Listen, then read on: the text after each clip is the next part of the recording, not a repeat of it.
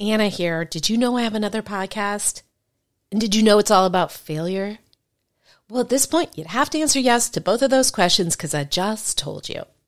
But my other show isn't just about failure. It's about failing your way to success. Yes, success. Because the most successful people are often just the people who've gotten up the most times after their failures. Don't believe me? Go download Fail Your Way to Success wherever you get your podcasts, or go to failyourway.com for more info. Now back to the show. You want to build a business and be a leader in your field. You know a book can help you get there. But how? In this show, I break down exactly how to write, publish, and promote a book that will build your business. What's important now is that I am a best-selling author, and that's awesome. All of my speaking events are actually from my book content. There's nothing that I've ever spoken on that's not in my books. Everybody kept saying do a book. It doesn't have to be any good. There's no better marketing tool. There's no better calling card. It then becomes the most valuable business card you ever had. Get ready, book business builders. You're about to go to the next level.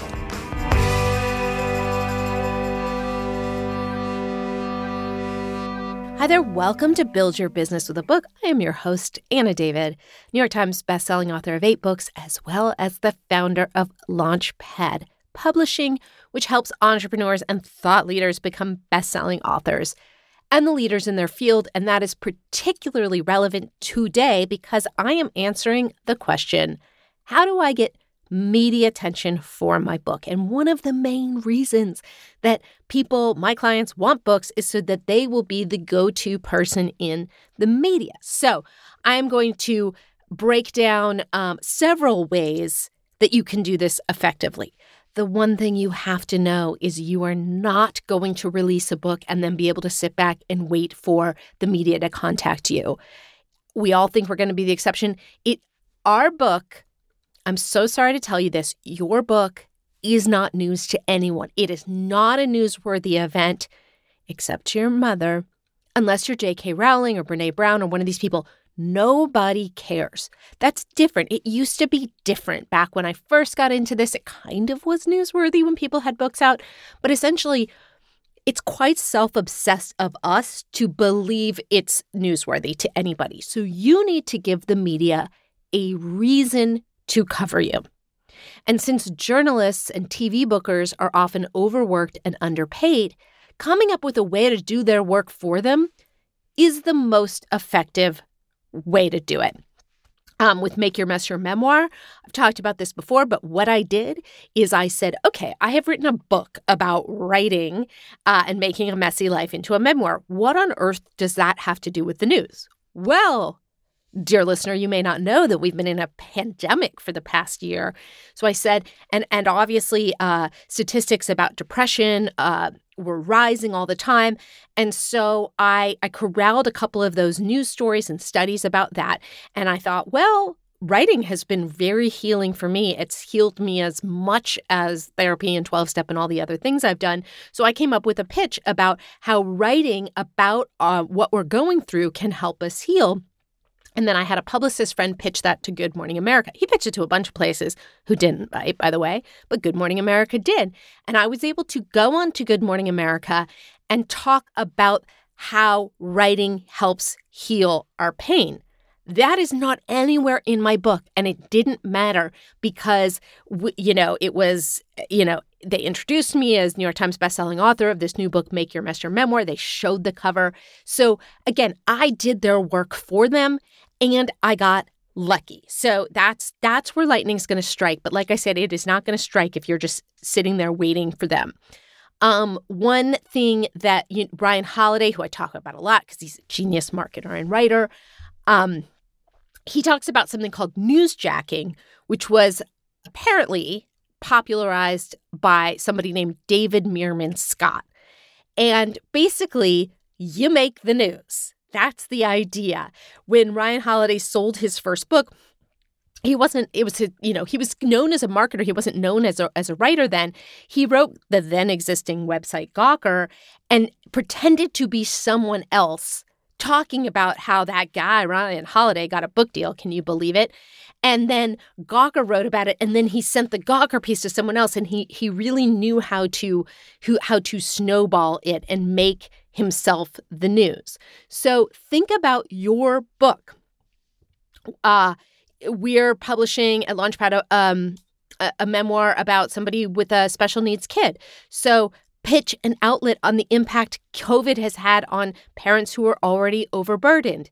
If you have a self-help book on the importance of meditation and it's near the new year, pitch an outlet, a story about making a New Year's resolution to meditate. Basically, you come up with the story. So previous podcast guest Cameron Herold, and you can go back in the show notes. I will link to where you can hear about him talk about this in detail. He actually wrote a book called Free PR, so he is an expert on it. But this is the breakdown of what he told me.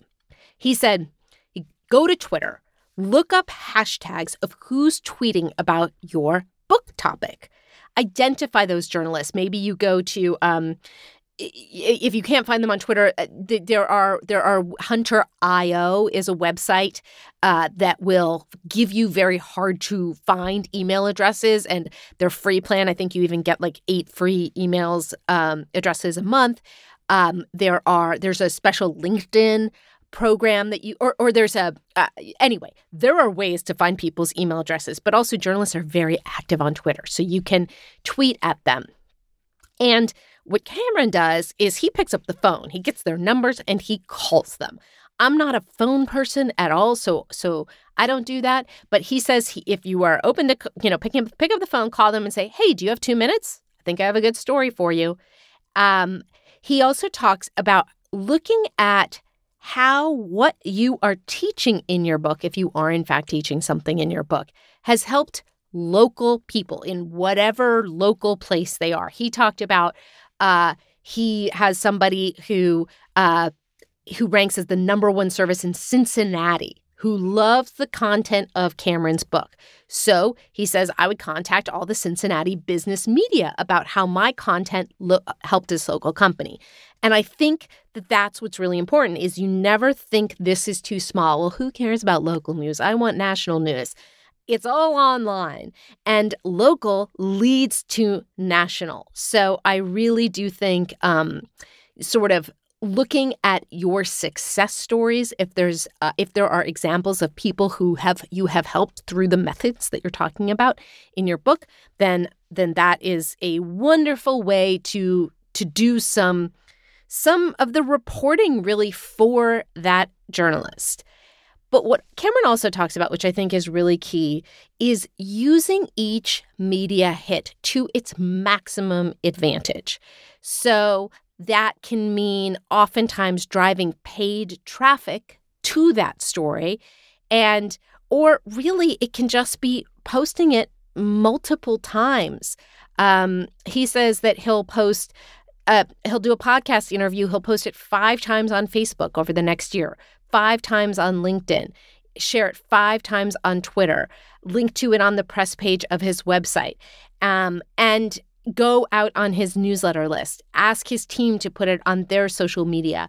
And there are programs and websites where you can do that. There's something called Lately, which is I think it's about $150 a month, and it uses AI. So you can basically put a URL for some interview you did into Lately. It will then come up with 40 different social media posts based on the content that's in that, and then schedule them over the next however long period of time. So it's just not a get the media hit and forget about it. It is getting the media hit, using that media hit to get bigger media, and then sharing it. It's not easy, but what worth having is.